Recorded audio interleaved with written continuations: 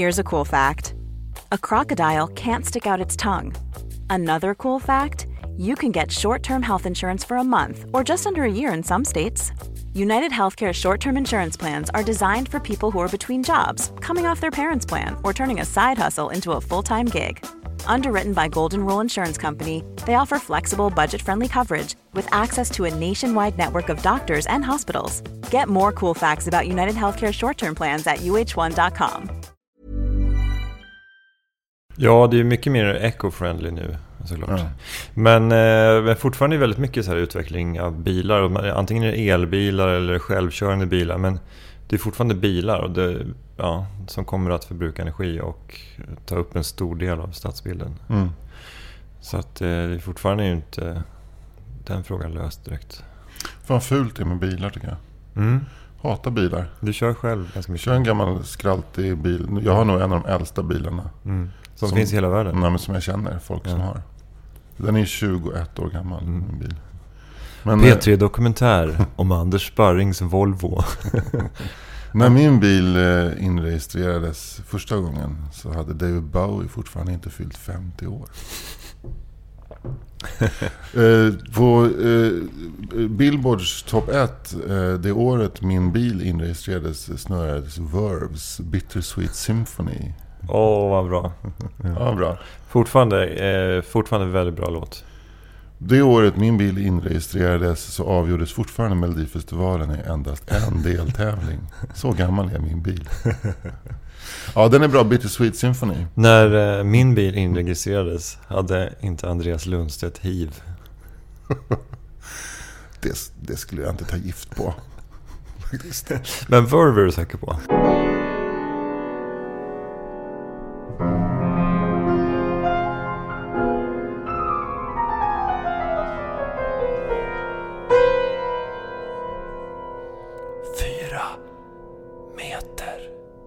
Jag och min son var på en jävligt mysig så weekend i London för ganska exakt, eller det var i slutet på maj. Och han är också genuint ointresserad av fotboll, men intresserad av kläder. Så vi irrade runt, han var lite kallt klädd också, så vi irrade runt Piccadilly Circus och letade efter någon butik där det skulle finnas Nike-kläder, för han ville ha en Nike-jacka. Och sen kom vi upp till Oxford Street, och det här som heter Oxford Circus, liksom korsningen där.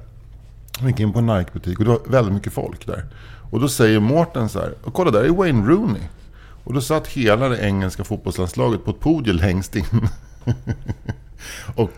och blev intervjuade då av någon journalist. Och man kan säga så här, det var hoppfullhet i rummet.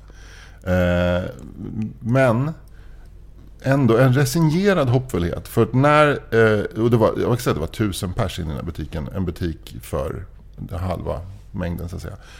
Fruktansvärt mycket folk. Men för när den här reportern, eller den här moderatorn då ville att alla skulle hurra för landslaget, då var det ett väldigt lamt hurra, eller hurray. Det var som att folk inte riktigt orkade tro på de här. Då satt ju ändå fantastiska fotbollsspelare som Wayne Rooney och Raheem Sterling satt där och vad heter han, Lampard och så. Ja, det var rätt coolt. Och jag och Mårten bara så här, där är de, och sen tittar han bara framåt över rulltrappan upp till våning 2 medan jag liksom försöker filma. Men är inte där apropå det här med lite för tunt klädd, alltså Mårten är 13 va, eller? Ja, nej, 14. Ja, det är han var 12 då. Ja. Men jag tycker det är någonting med barn i den åldern att alltså när man ska frigöra sig från sina föräldrar och själv bestämma vad man ska på sig, så ingår det att man ska vara för tunt klädd några år. Ja, verkligen. Ja, sen så inser man att man kanske ska ha på sig kläder för att det är kallt. Så då tar man på sig mössa och vantar. Men vissa tuffa killar framförallt, kanske tjejer också, fortsätter att gå tunt klädda hela livet som någon slags, att de kommer inte ur det där den där fasen. Ja, verkligen. Det är som att man alltid man har att tanken att en jacka ska gå ner längre ner än till midjan är otänkbar. Jag vet Ville Pettersson som var DJ på våran klubb Cantina Real, han hade alltid samma kläder. Eller så var det med eller utan halsduk. Hade han så här typ en t-shirt och jeansjacka? Alltså kanske en t-shirt, jeansjacka, Converse. Och sen så kanske han hade en skinnjacka över jeansjackan och ibland en halsduk. Men det var det som man la till eller drog ifrån. Men det är ett väldigt enkelt sätt att klä sig. Och det är det. Men det är inte så att man försöker man prickar liksom Valborg. Valborg nu är det en kall jävla Valborg. I år är det ju vinterjacka på. Men det är då det är perfekt. Och sen så i juni och juli för varmt. Och sen från november till mars för kallt. Igår, var du ute på stan igår? Någonting? Ja, vi gick på fest. Ja. Så gick vi hem från festen. Och såg du alla de här studentmässorna? Ja, och jag undrar liksom först fundera på vad det var för någonting. Men studentfirandet det kickar igång nu i Valborg. Ja, det är mösspåtagning. Ja. I varje fall i Stockholm och Uppsala. Jag vet inte om det är så i hela landet. Jag träffade en kille från Oskarshamn. Han sa, vi har aldrig haft något sånt. Får man skäms för den här mässan. Det betyder otur att ha den på sig. Så det man gör är att man provar att den passar. Sen lägger man undan den. Ja, så det. Men det också säger någonting om Oskarshamn och liksom så här, hur skambelagt det är att ta studenten.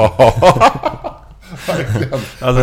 Men alltså, tar man studenten och köper studentmössa, då får man räkna med stryk. Ja, men då är det väl ofta så att man tar första bästa buss till någon tågstation. Man kanske tar en buss till Nässjö. Vem tror du att det är? Ja. Ska du flytta till Kama, din jävel? Precis. Ska jag flytta till Kama och gå på högskolan? Jävel. Ja. Kom med här bara. Nu blir toalettrycket på dig. Du, kom med här bak så ska jag ge en sån jävla lusing så du inte kan studera en enda dag till i hela ditt liv. Ska förstöra varenda hjärncell i huvudet på dig. Ska jag göra nu. Man ska ge folk stryk och berätta hut. Nu ska jag få en sån jävla smäll. Så du inte reser upp på en termin. Eller som min gammelmorfar sa. Så här, stryk ska han ha så han hänger vid väggarna. Fy fan. Ja. Men han var ju också den som sa det här. Så här, men du, hur var det så här mycket bråk och slagsmål så här för? Nej, det var inte så farligt. Det var bara en gång de slog en så han dö. Men då fattar man att de la av sen. Det där är en dålig grej. Men det är så här, han tyckte det var lugnt liksom. Min pappa berättade en gång när han var i Härnösand och gick på Sjöbefälsskolan där skulle bli motorman. Så stod han i en krogkö och så skulle det är ingen rolig historia, det finns ingen rolig poäng, men i alla fall så är det så att han ska gå in på en krog, så han öppnar dörren, då står en kille där inne, precis innanför dörren och säger, bara tittar på farsan och säger, sa du puttefnask? Och så smask! Så flög han ut. Det var roligt. Han ville fightas. Sa du puttefnask? Du sa att vissa människor klär sig tunt resten av livet. Men igår var det ju +3 ute. Så det var en av årets absolut kallaste kvällar. Det var ju bara de här nyinköpta studentkavajerna och jättestora urringningar och tunna klänningar och någon liten sjal över axlarna. Fy fan vad de frös alltså. Och då tänkte jag på att hur välklädd man än är, så är det inte snyggt om det är fel väder. Det är aldrig snyggt med en hur elegant kostym som helst om det är kläder för rock och halsduk. Då är rock och halsduk snyggt. Men det verkar inte de här 19-åringarna fattat. Nej. De kläderna man har på studenten är lite som en sån här pappduk man lägger på borden när det är någon 80-årsfest. Ja, det är mycket så här olika typ volanger och creperier. Ja, och saker som inte tål mer än en utekväll liksom. Killarna köper en kostym för 19,95 och så mössan och så. Vet du vad de borde ha? Studentkostymer i Wettex. Fan vad bra. Du borde se upp i Wettex. Det är jävligt snyggt också så här, typ gul Wettex med så här gröna stripes. Det är ju det är nästan lite Ture Sventon-modet ju. Fan vad schysst, hela Rålambshovsparken är liksom ingen morgondagg där.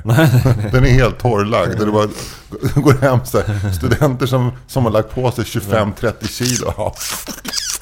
Då kan vi prata om ökade urinvägsinfektioner. Ökade urinvägsinfektioner. Men sen bara liksom så här, ta av sig kostymen, spolar den i varmt vatten, vrider ur som ny. Men man får jävligt noga med att till exempel inte hamna i en pöl med mjölk, för då kan man börja lukta härsket om den. Det är sant, det är sant. Men man kan ju köra i tvättmaskinen också. Vad är det som hänger över vattenkranen? Ja, det är Antons kostym. Så. Men Wettex för männen och sen kanske då galon för kvinnorna. Just det, männen suger åt så och kvinnorna drar ifrån sig. Stöter ifrån. Och det är också en illustration kring hur män och kvinnor närmar sig varandra i den åldern. Att männen är på som fan och kvinnor bara nej tack. Det är en fantastisk... Det egentligen från början var en helt otrolig utställning på Magasin 5 nere i Frihamnen med kläder för män och kvinnor som så att säga gestaltar relationen mellan män och kvinnor. Och den här konstnärinnan då hade bestämt att män klär sig Wettex och kvinnor i galon. Och någon från DN Kultur var där och gjorde 2 uppslag om det. Fantastiska. Och det var ju ringlade ju köer genom Frihamnen från mars till mars nästa år. För det var en fantastisk utställning. Det gjordes ett avsnitt av kulturprogrammet Kobra också. Ja, om den det kan du säga. Och det rasade i en debatt sen på sommaren när Maria Sveland brakade ihop med Fanny Ambjörnsson när de diskuterade om man kan, alltså det som alla sådana här debatter handlar om man kan generalisera så kring manligt och kvinnligt, och plötsligt kastade sig Freja Lindberg in i debatten och sa att ni är alla felkönade. Du, en spaning som är moderelaterad. Jag har gått runt mycket på Södermalm och då ser man en så här på Sofort liksom det poppar upp en del här-butiker som är så här väldigt påkostade, väldigt snyggt, snygga loggor och det ser väldigt trendigt ut och man ser de killarna oftast eller tjejerna som jobbar där är också väldigt trendigt klädda och så här, helt rätt på alla plan och man känner fan vad kul, det här är bra skit liksom. Och sen så går man in och tittar på de här kläderna. Och då är det de här kläderna. Det är en så här ljusblå buttons down Oxford-skjorta. Inga så här utstående detaljer. Det är ett antal olika t-shirts i basfärger. Det är enkla jeans. Lite mellan blå jeans. Hur vill det vara lite mer exakt när det gäller vilket sätt de är blå? Ja, det tänk dig en blå nyans som var populär på 80-talet. Okay. Den. Och sen är det någon typ av enkel seglarsko. Det är en jacka utan några speciella detaljer. Det är college-tröjor i grått och svart utan några detaljer. Och man känner bara så här, vad är liksom eran grej? Ja. För de själva går omkring, fan vad snygga kläder vi har. Men det är bara helt vanliga, tråkiga jävla kläder. Och det här har jag liksom sett gång på gång. Jag går runt och bara liksom tittar på det här mot och bara så här, vem vill ha de här kläderna? Du skulle vilja att folk uttryckte sig lite mer med kläder? Ja, absolut. Alltså, jag förstår liksom inte deras var de får sin livslust ifrån. Nej. Jag förstår inte deras existensberättigande. Alltså, i ett fritt marknadsliberalt samhälle så har ju de såklart rätten att starta en butik med skittråkiga herrkläder. Men är inte trenden nu att det ska vara liksom bekvämt? Eller det ska kännas skönt för handen, det ska inte störa, det ska inte väcka för många sinnen. Är det inte en sån trend vi har? Att om du har handdukar till exempel så ska de ligga snyggt vikta i skåpet. Det ska inte vara stökigt. Någon form av liksom funktionalistisk minimalism som går igenom. Men det är ju det här... Det är det här modellmodet som jag kallar det. Att ett klädföretag så här annonserar i tunnelbanan och det står en killmodell i en vit t-shirt och ett par jeans som man tycker fan vad snyggt det här ser ut. För att det är en modell som har grejerna på sig. Men som man själv tar på sig grejerna så ser det ut som hej kom och hjälp mig. Ja, just, man blir bara allmän. Ja, exakt. Alltså är man inte sådär klassisk modellsnygg som ju väldigt få av jordens befolkning är, då kanske man behöver någonting som lite mer uttrycker någonting och inte bara är en vit t-shirt och ett par jeans. Men handlar det inte om... Dels måste jag säga, om jag tittar på dig nu, du är alltid väldigt snyggt klädd. Vi pratade till och med lite om våra kläder när vi möttes i morse utanför på gatan här. Men du har ju på dig kläder som stämmer ganska bra med den här beskrivningen. Nu har du för en kraglös, jävligt snygg Malmö FF-blå skjorta. Och du har ett par Lee jeans, smala, uppvikta, och du har ett par vinröda Dr. Martens på dig. Men det är ju väldigt, väldigt, det sticker inte ut. Det är snyggt. Men är det inte exakt det som du har på dig som de här butikerna eftersträvar? En sån här kraglös skjorta skulle aldrig säljas i en sån butik, för den skulle vara för utstickande. Okay. Det är verkligen som ett självändamål att deras kläder inte ska signalera någonting. Det ska inte signalera, det signalerar inte tufft. Det signalerar inte alltså så här avantgarde när det gäller liksom hur kläderna är skurna. Det signalerar liksom överhuvudtaget ingenting, förutom att med de här kläderna kan du gå runt ett helt liv utan att någon någonsin kan peka på dig och säga vad konstig den där skjortan var. Utan liksom du är helt oantastlig. Men samtidigt så är det där en fördel om man vill, alltså det här modet, om det här är ett allmänt mode. Jag känner mig väldigt dum, för jag har inte alls gjort den här spaningen. Nej, men ofta är jag lite före med den här men typen av du kanske spaningar. också, du bor inne i stan, du bor i ett kvarter där det är mycket shopping och du går runt och du går ut och är nyfiken och tänker så, vad ska hända nu? Hur ska jag förändra mitt liv nu? Vad kan jag addera den här? En collegetröja, ett par mellanblå jeans, vad är det liksom? Du blir provocerad av det. Men det gör ju ändå att om du lägger ner lite jobb så är det lätt nu i sådana fall att sticka ut. Att bli den där lilla röda fläcken på det i övrigt rosa yta liksom.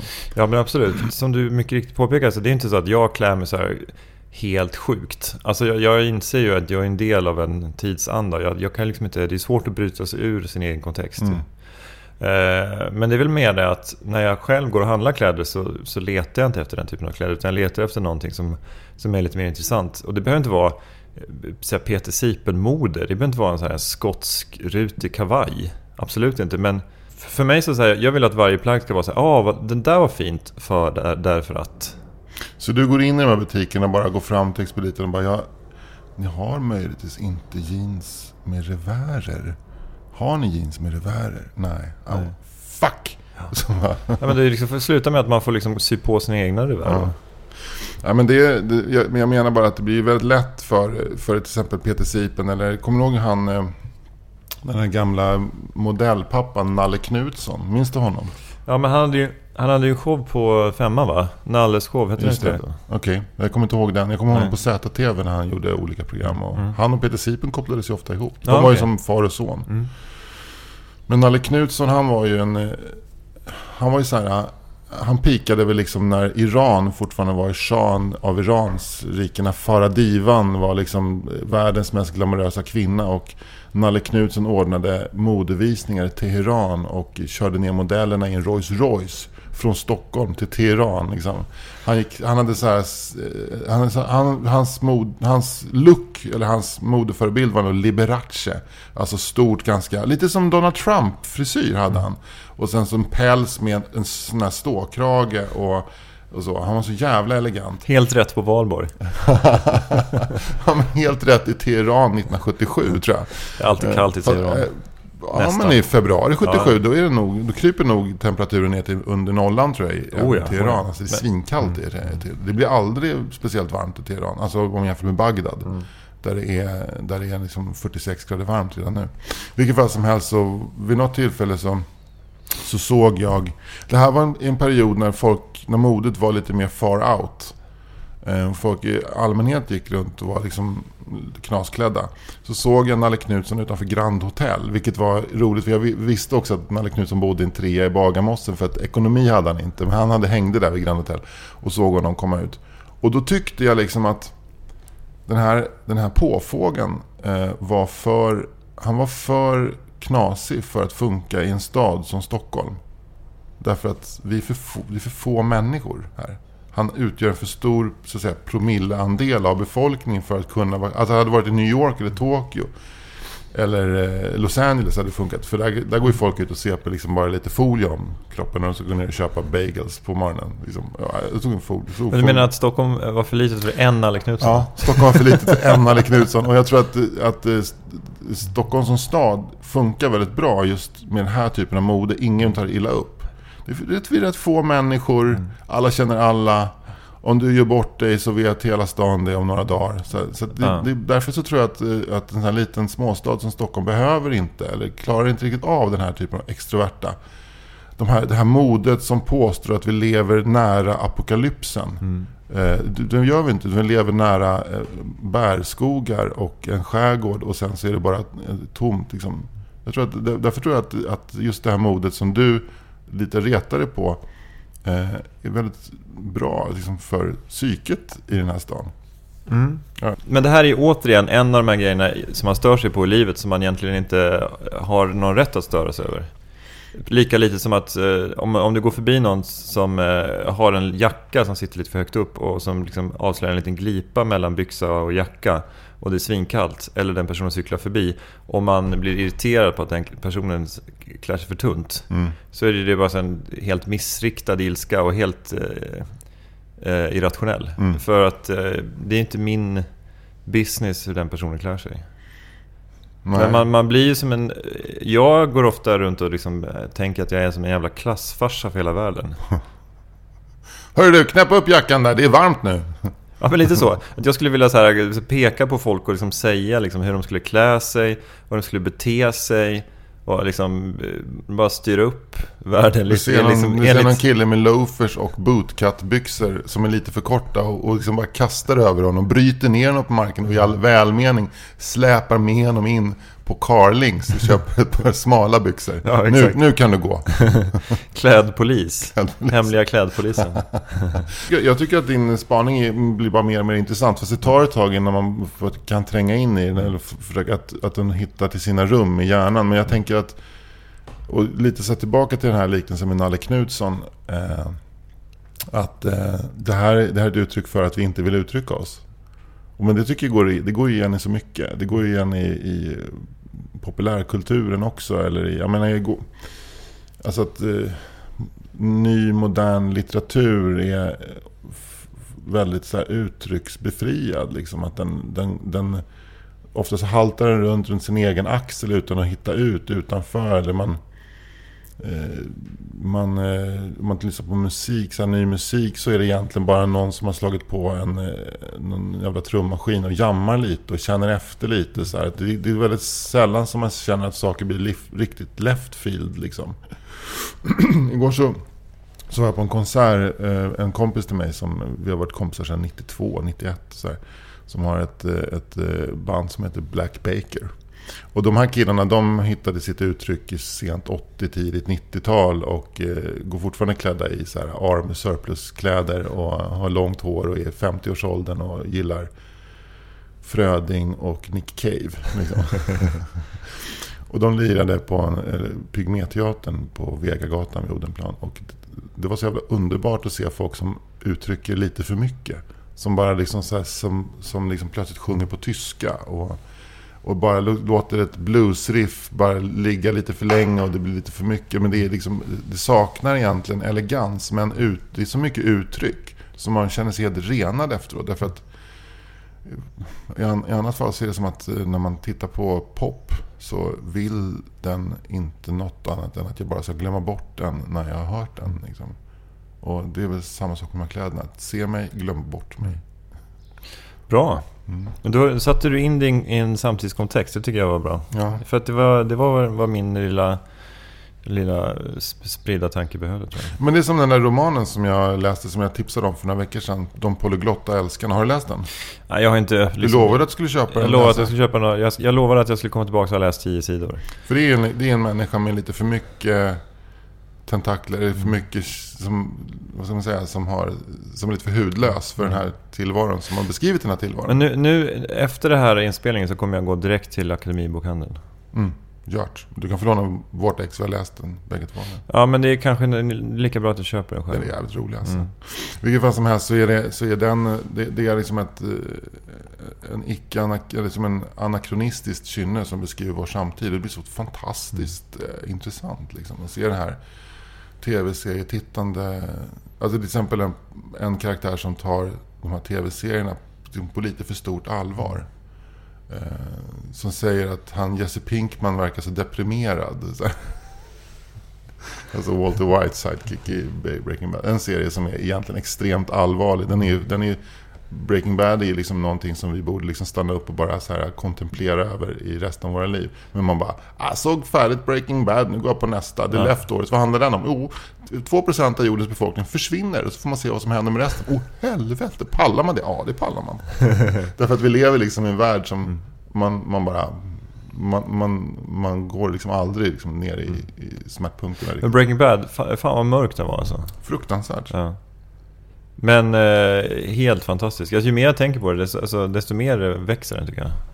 Ja. Men gör du de här försöken att se om tv-serier? Har du sett om The Wire till exempel? Nej. Har du någonsin sett om en tv-serie? Nej. Förutom Hem till gården. Ja, den kan man inte leva utan. Nej, men däremot så håller jag på att läsa om Millennium-trilogin nu. Aha. Men vad är dina intryck av det då? Att det är något av det mest fantastiska jag läst. Är det så? Ja. Alltså det är verkligen bladvändare. Ja, det är som jävla bladvändare. Men var det så här? Låt mig gissa hur det här uppstod. Ni var nere på Gotland över påsken. Där det ligger en massa gamla deckare där. Du hade ingenting att göra. Det fanns ingen bokhandel i närheten. Vad fan, jag började läsa om Millennium-trilogin. High five. Exakt så var det. Exakt så. Det är så här, jag går in i ett rum på Gotland. Min fru är där, Mimmi. Håller på med något, vi står och småpratar lite. Medan vi pratar så sträcks min hand ut mot en bokhylla och plockar ner en Millennium-bok. Den andra boken. Och vi pratar, jag öppnar första sidan, kastar ett getöga ner och sen så klipp till 400 sidor senare. Folk ropar, middagen är klar. Så var det. Jag hade lite feber den dagen och behövde liksom gå och lägga mig. Men det är ju, den är fan, alltså, jag kommer ihåg att det rasade dessa debatter i kulturkretsar. Hanna Malte Persson som var redaktör för OEI Editör. Han var så förbannad på att det var så jävla taffligt språk i Stig Larssons böcker att varje kapitel började han eller hon vaknade med ett ryck. Ja. Så är det så då? Ja, det är faktiskt så. Erika Berger vaknade med ett ryck. Men min känsla är liksom att språket är väl inte värre än någon annan deckare. En deckare ska inte ha ett språk. Nej. En deckare ska bara berätta en story. Det finns ingenting värre än en deckare som har ett språk. Fast det finns ju någonting irriterande i när det inte stämmer. Och det har jag märkt när jag har läst Keplers deckare, att det är någonting med att de tror att alla som läser Kepler-deckare är förståndshandikappade. Har du läst det? Ja, jag har läst det. För ofta så avslutas ett kapitel med en redogörelse för liksom hur en rättsläkare har liksom undersökt en brottsplats. Och sen så börjar nästa kapitel med liksom en upprepning av det som precis har hänt. Alltså det är så fruktansvärt enerverande. Det är liksom 6-7 gånger på en bok. Och man bara känner så här, men tror ni att jag är 5 år gammal? Och då undrar jag, är det liksom ett medvetet stilgrepp så att för att de vet att man ska bli arg och därmed liksom nämna Kepler i en podcast 4 år senare? För det behöver de behöver ju den här omnämnandet. Eller hur? Eller är det så att de faktiskt inte förmår skriva bättre? Eller är det för att de är 2 personer och att de är slarviga liksom i efterredigeringen, liksom att den ena skriver någonting så skriver den andra någonting, och så ska vi gå igenom materialet så att det inte blir för mycket upprepningar? Nej, det behöver vi väl inte, va? Så du menar att sent på kvällen så att Alexander och skrev kapitel 34 som slutar med att han berättar exakt hur obduktionen går till. Sen tidigt på morgonen vakar Alexandra, går upp, sätter vid datorn. På hennes låt ligger 35an. Hon ser en post-it-lapp ligga på skrivbordet. Det står beskriv rättsläkarens arbete. Det kan vara Alexander som har lagt den där för att han har skrivit det, men det kan också vara att han har lagt den där för att hon ska skriva det. Hon tar det säkra för det osäkra, skriver in det. Ja. Alexander vaknar sent på kvällen. Då har Alexander gått och lagt sig igen för att hon har lite ont i huvudet. Och Alexandra har gått och lagt sig och sover räv. Vet du varför? Hon vill inte ligga med Alexander den här dagen. Alexander går runt och känner sig lite frustrerad över detta, för han känner att det är någonting. Och hon sätter en lapp på laptopen. Kapitel 35 klart. Läs gärna. Alexander, bara för att straffa henne för att hon ligger och sover räv, skriver på den här lappen läst 5+. går och lägger sig. Tidigt på morgonen så vaknar Alexandra, noterar att Alexandra inte har skrivit kapitel 36 som han hade sagt. Men vilket hon skiter i, så hon går direkt på kapitel 37. Och 36 kommer aldrig beskrivet, därav den här extrema logiska luckan. Som först så har de beskrivit samma obduktion 2 gånger, men sen så glömmer de helt och hållet bort att beskriva när deras hjälte, som jag glömt bort namnet på, dricker kaffe på Wayne's Coffee. Så tror jag det går till. Du, high five. Och sen så kommer de till förläggaren då. Och förläggaren har ju såklart noterat de här oerhörda liksom, irritationsmomenten i manuset. Och sen sitter de här makarna Andoril där framför honom och, eller henne kan vi säga då, 2017. Det finns kvinnliga förläggare, inga konstigheter. Hörni, har ett par små grejer i manuset.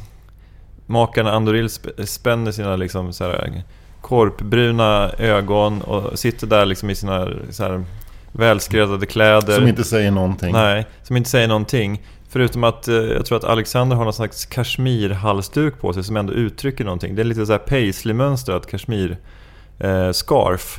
Och så sitter de där i sina perfekta liksom, kroppar i 50-55 års åldern, helt utan underhudsfett, och tittar på den här förläggaren. Och förläggaren känner, den här striden, den tar inte jag idag.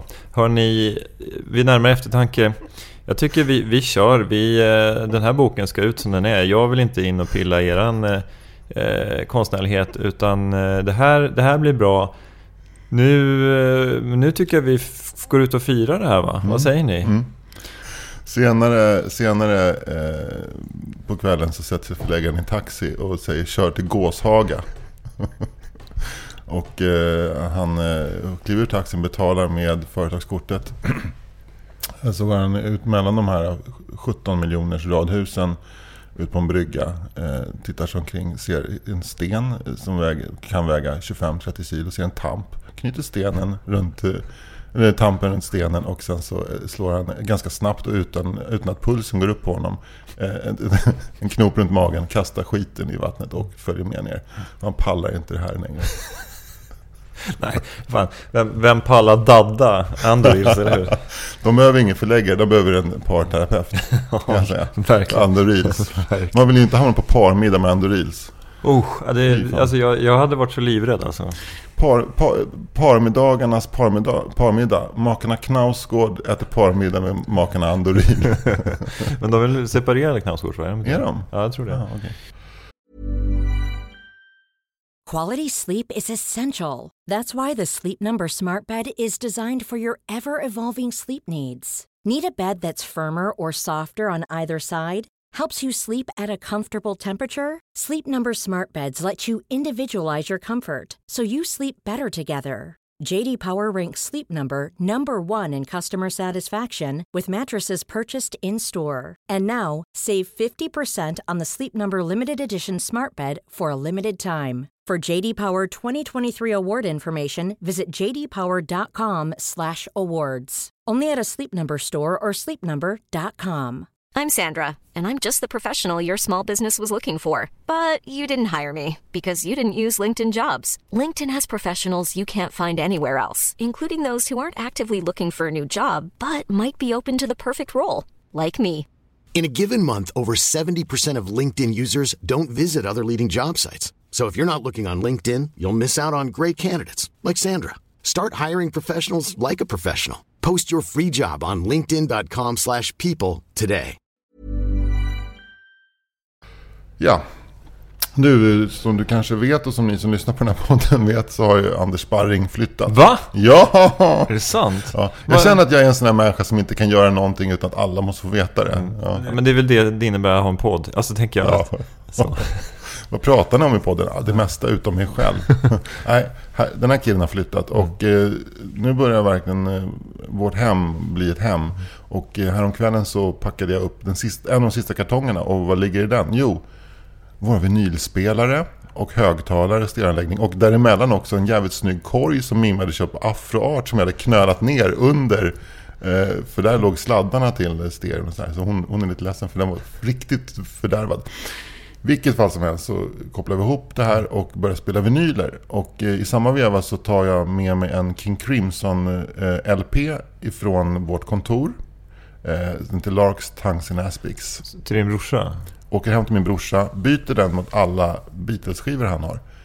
Och de är egentligen mina från början. Men det låter ju som en sån här grej som en storebror gör så här, som att, du, är det okej om du får en Kim Crimson så får jag 15 Beatles? Och lillebrorsan bara, ja. Och du bara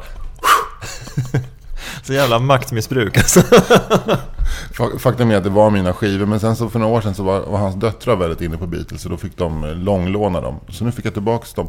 Och då är det inte alla Beatles-skivor, utan det är Beatles-skivor från Rubber Soul, i en rysk utgåva med rysk text på baksidan. Och den är tryckt 1991. Rubber Soul, och sen kommer ju Revolver. Ja. Men du, alltså den ryska som är tryckt 1991, jag kan sätta 100 000 kronor på att de som äger rättigheterna till Beatles-låtarna inte fick en spänn. Det kan jag också. Det var den första oligark-åtgärden. Det var det liksom så här, oligarkerna var liksom all den där oljan de pumpade upp. Vad gick den till? Jo, som du vet, man tillverkade vinyl av den oljan, och så börjar man trycka upp gamla Beatles LPs. Man undrar vad är mest liksom märkligt, att de gjorde ett Beatles 1991 eller att de gjorde ett vinyl 1991? Ja, men 91 var väl LP-erans sista skälvande dagar. Men jag tänker att det var en viss eftersläpning i OSS, kanske det heter då. Oberoende staters samvälde. Det var en kort parentes. Tröst man var på det landet. Kort parentes mellan. Jag fick somnambult beteende bara jag hörde OSS nämnas. Och alla de här proggiga ryssarna som hade så här distribuerat Vysotsky-kassetter, vad är de idag? Du menar kassetterna eller distributörerna? Både och, ja, distributörerna. Jag kan säga att kassetterna sitter i Gulag. Det här Vysotsky-plinket. Han gör en fantastisk analogi av krigets Kan man säga att Vysotsky är Rysslands Wolf Biermann? Googla upp skiten. Men han har ju skrivit en låt som heter I det land som kallas Ingenmans växer blommor överallt, som Fria Proteatern spelade. Och den handlar om att det är två generaler som sitter på varsin sida med frontlinje, och emellan frontlinjen är ett ingenmansland där växer blommor. Och sen ser det så att båda generalerna är förälskade i en flicka, inte samma flicka utan varsin flicka. Och bägge två får samma natt för sig att de ska gå ut på ingenmansland och plocka blommor. Och så träffas de där, de här två generalerna, och det har Vysotsky skrivit. Och vilken ganska övertydlig bild det är på något sätt. Men låt mig säga, finns det någon slags antikrigsretorik i den? Jag vet inte faktiskt. Kan det? Handlar inte om blommor? Ja. Jag tror att det handlar om att män bejakar liksom sina mjuka sidor och vågar plocka blommor. Att det är ballt. Men i alla fall. Jag hämtade brorsans Beatles-skivor och sen dess tog hem dem då. För det är så att min son Mårten har plötsligt upptäckt Beatles och min dotter Stella har upptäckt Beatles. Och gissa vilken låt de har fullständigt torskat dit på. Svårt. Det är svårt. Ja. Okej, men då ska vi bara liksom kolla vilka plattor. Då snackar vi Rubber Soul. Ja, vi snackar Revolver. Ja. Vi snackar Sgt. Peppers, White Album, Abbey Road och Let It Be. Nej, inte Let It Be. Den har vi inte. Nej. Men det är de fram till Abbey Road. Okej, men då...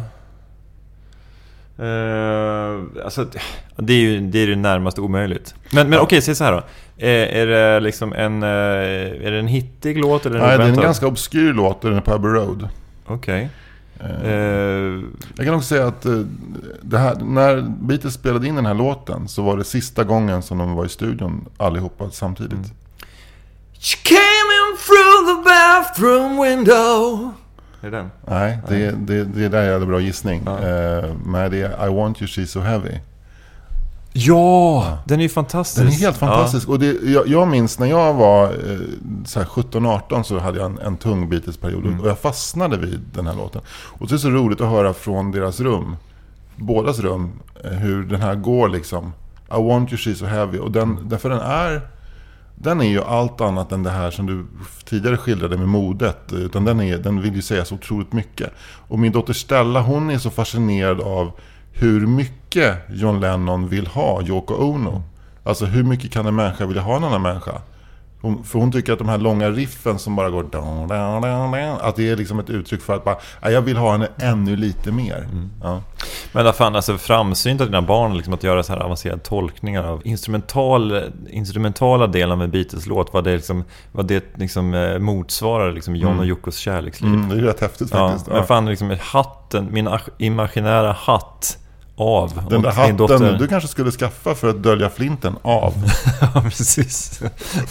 Den där hatten du skaffar för att dölja liksom att du håller på och bli äldre. Den där hatten du skaffar för att liksom bli liksom en mini-Peter Sipen i ditt lokala kvarter. Av. Vem är ditt kvarters Peter Sipen? Expressen har hela listan.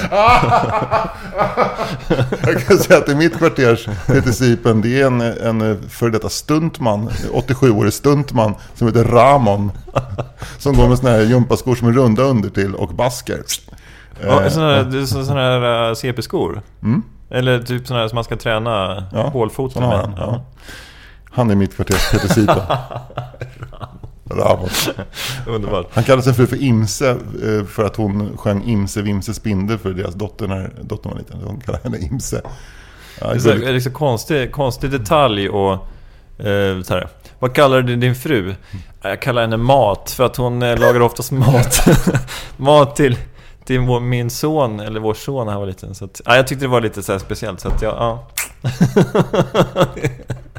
Men i vilket fall som helst så är det kul och vi har gått igenom de här plattorna fram och tillbaka och jag känner att... Blir det den här farsan som att du liksom bara, du skiner upp för att, så här, att ni får liksom någonting gemensamt att prata om, och att du också kan vara lite ciceron, att du kan berätta lite grann om bakgrunden till de olika plattorna och sådär. Ja, jag vet ju bäst nu plötsligt. Vi kallar vår pappa Beatles för att Vi kallar vår pappa. Visste du att Abbey Road spelades in före Let It Be? Just det, precis. Nej, efter Let It Be. Ja. Släpptes i om en ordning. Visste du det? Och så kom 4 långhåriga killar från Liverpool och förändrade allting.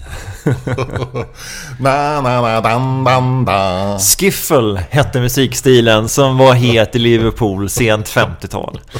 Ett gäng unga killar träffades på The Quarry High School, Art School i Liverpool, och bildade bandet The Quarrymen. George Harrison var vid tidpunkten bara 17 år gammal.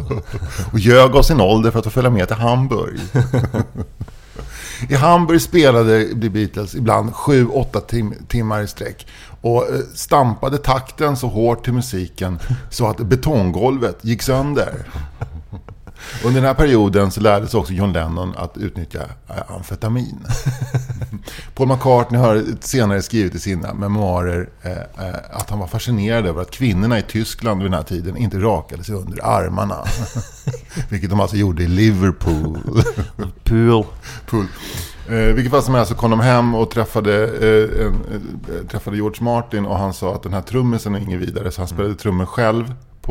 Han spelade ju det är George Martin som spelar trummor på Love Me Do. Men de plockade in den hetaste musiken i Liverpool. Han var ju det ballaste som fanns, Ringo, som hoppade på den dåliga biten. Han är ju känd som den dåliga biten. Han är känd som, det var i alla fall inte han som skapade Beatles-soundet. Men var det John som sa vid någon tillfälle att han är den 3:e bästa trummisen i Beatles? Någonting sånt. Alltså underförstått att både han och Paul var bättre trummisen. Har du sett den här lilla flashbacken i Family Guy om hur det är när Ringo har skrivit en låt? Hey guys, I just written a song.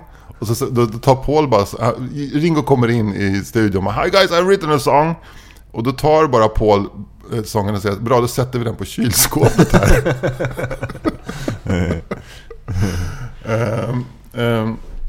Men vilket fall som helst så om vi ska snabbspola så var de ett coverband som spelade Twist and Shout och sådär. Och så sa de hade en egen låt, Love Me Do, som inte blev någon sådär plats 17 på Englandslistan typ.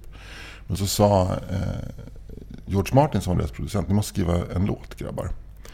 Ni måste ha en hitlåt. Och annars har jag en låt, den här How do you do what you do to me. Den skulle vi kunna släppa som singel. Och då fick Paul och John panik och skrev Please Please Me som är väl den världens dittills mest catchy poplåt som de bara sket ur armen.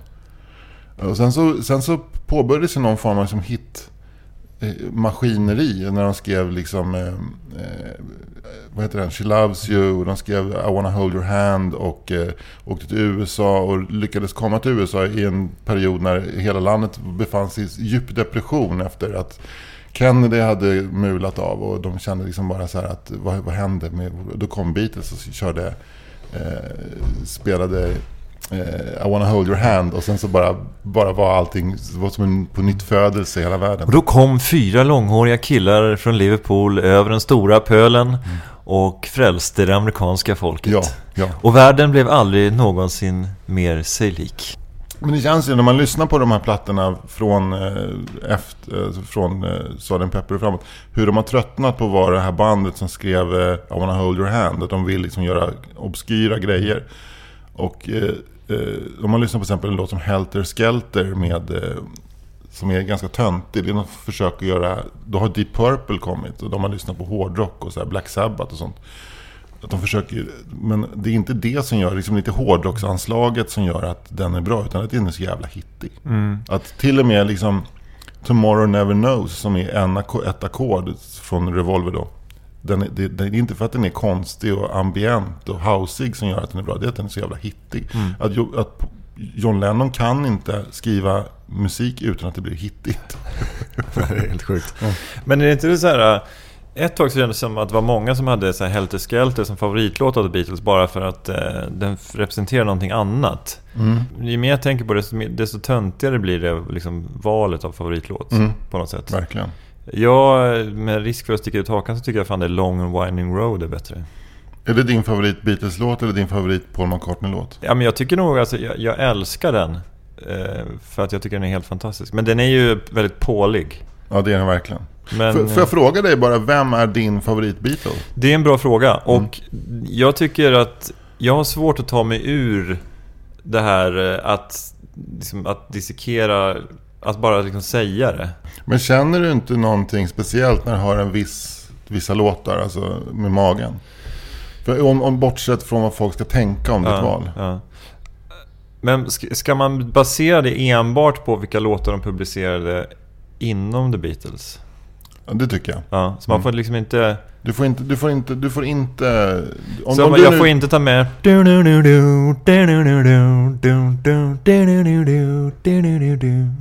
det någon Wings-låt? Nej, det är George Harrison. Ja, nej, du får inte ta med. Och du får inte heller... Nej, det får du inte. Nej. Men okej, så bara inom The Beatles. Så du får inte, om du gillar till exempel Imagine väldigt mycket, så går det bort. Eller om du gillar Band on the Run bättre, så går det bort. Ja, men då kanske jag ändå säger Paul McCartney faktiskt. Okej. Men alltså jag svarar utifrån någon slags vag föreställning. För att jag ska inte säga att jag liksom har grottat ner mig på exakt sådär. Ja, men jag har en känsla för vilka låtar han har skrivit mest på och vilka låtar John skrev mest på. Du då? John Lennon. Absolut, utvecklas. Jag hatar Paul McCartney. Men alltså jag hatar Paul McCartney av samma anledning som du hatar de här butikerna som säljer kläder som inte säger någonting. Jag tycker att han har uppenbart en störning som inte kunde liksom kratta i det här mörkret som omgärdade bandet i slutet, utan han försökte ju bara köra på. Han ville ju bara hålla ihop. Han var sån här mellansyskonet som vill att alla ska vara sams. Men hur kan du hata Paul McCartney? Jag hatar inte Paul McCartney, jag kan provoceras av Paul McCartney. Men hur kan du bli provocerad av honom samtidigt då som du älskar Beatles? Ja, det finns någonting så passivt aggressivt i att inte se mörkret som omger en.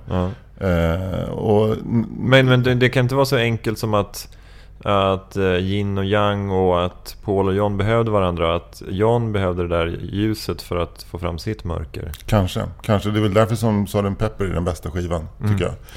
Och Day in the Life är den bästa låten, när de fortfarande jobbar tillsammans och man hör Johns liksom indie touch och så kommer Pauls liksom enkla 4-ackords bit i mitten. Jag tycker det är intressant att vi diskuterar det här, men det är någonting med att man väljer ut sin favoritperson i ett band, eller det kan vara en podd för den delen också, att man säger, jag tycker det har varit roligare i den podden om den inte hade varit med. Så här, men då liksom att man bortser från dynamiken mellan personerna. Dels så att de personerna har ju uppenbarligen valt att jobba tillsammans, men också förutom då det här möjligtvis mörkerljus i liksom när de skriver sina låtar, men också bara hur stämsången satt som en smäckarjävel. Ja, absolut. Det lilla handlaget som de hade tillsammans, och som de till och med i I Want You She's So Heavy när de sjunger stämmer, så är det... Det är fan First Aid Kit-klass på det. Ja, det är verkligen. Ja, men jag tycker att om man lyssnar på framförallt White Album, som är den stora skivan som kom 1968, den heter egentligen inte The White Album, den heter bara The Beatles, men det är ju 2 eller 3 soloplattor, en John, en Paul och en George soloplatta. Sen så har Ringo Starr skrivit en jävla fullständigt efterbliven låt där, som kanske kan släppas liksom, som en jävla låt och laget singel, så här, liksom, funkar till barnprogram. Men då är det ju liksom en period när de mår jävligt dåligt allihopa, och Pauls sätt att hantera det är att spela teater. Det är då gör han ju Helter Skelter, och på slutet så skriker han I got blisters on my fingers, bara för att visa för publiken hur jävla hårt han har spelat på basen. Och det är inte ett autentiskt ljudklipp, det kan inte vara det, utan det är något som han har gått in och skrikit för att visa hur hårt han spelar. Men att han är en posör. Medan John Lennon gör låten Julia, som handlar om hans morsa som dog, eller hans moster som dog av en tumör.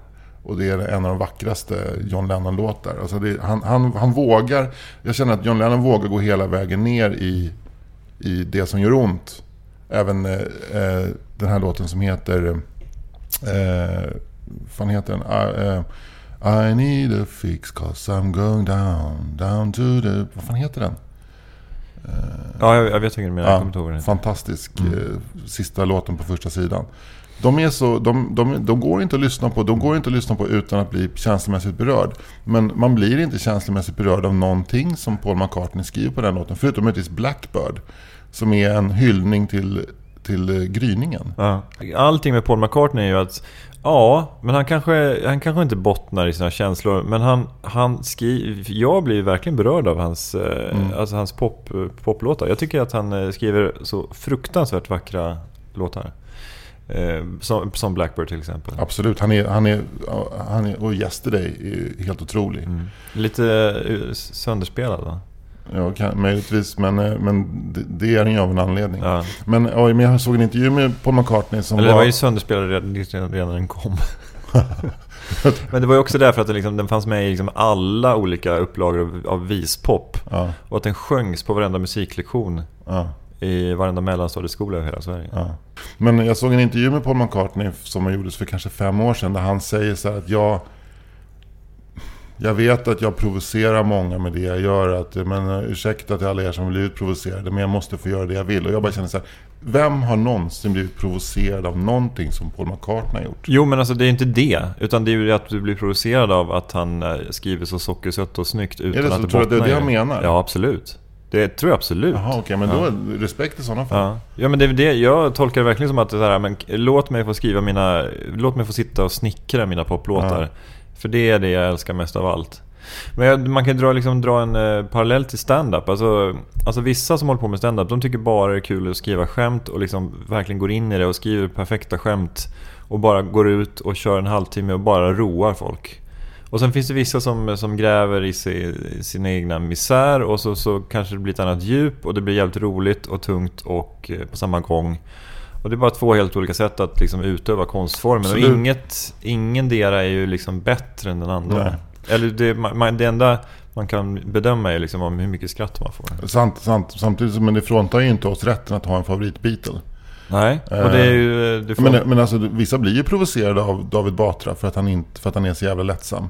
Och andra blir provocerade av Magnus Betnér för att han är så förbannad hela tiden. Absolut. Men det har man ju rätt att bli. Det är ju en naturlig liksom, reaktion. Men det är ju inte intressant att vi så här 40-50 år senare sitter och diskuterar liksom dynamiken i The Beatles. Ja. Det säger ju någonting om bandet. Verkligen. Vad hittar vi liksom den energin idag? Kreativa energin. Jag har svårt att se något band med så många relativt geniala medlemmar. Alltså oftast är det ju, alltså det kommer ju till den punkten där nu frontfiguren lämnar och nu går han eller hon solo och börjar göra egna grejer. Men ja, det är inte så att oftast är det liksom, det visar sig ganska tydligt vem som är låtsnickaren. Kanske det svenska hiphopbandet Snook. Ja, Oskar Lindros och Daniel Adams-Ray. Ja. Bägge två visar sig vara väldigt kapabla på egen hand. Och så jag tror också triggade varandra väldigt mycket att göra begå storheter. Men sen det har ju tystnat lite om Snook-grabbarna. Men de hade väl någon återförening bara för något år sedan, hade de inte det? Snook. Ja. Men och en annan positiv grej, Daniel Adams-Ray gör inte tråkiga kläder, kan man inte säga. Ja, var han kläddesigner? Ja, han gör spännande grejer. Är han släkt med den första svenska journalisten som fick träffa Beatles? Kersti Adams-Ray. Det är jag nästan säker på. Jag är så säker på det att jag inte kommer att kolla upp det här. Ja, ska vi sluta där eller? Ja, det tycker jag. Ja. Okej. Följ mig på Instagram, Grynnan. Följ mig på Twitter, Anders Sparring. Följ mig på LinkedIn.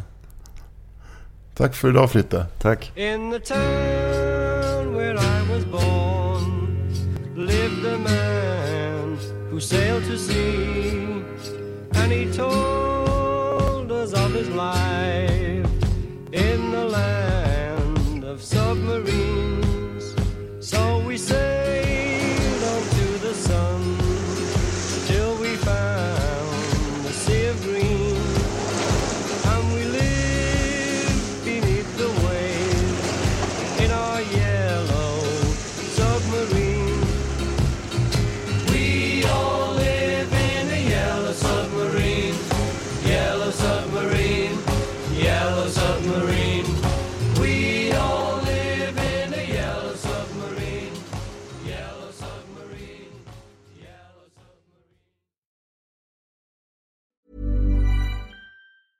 Planning for your next trip?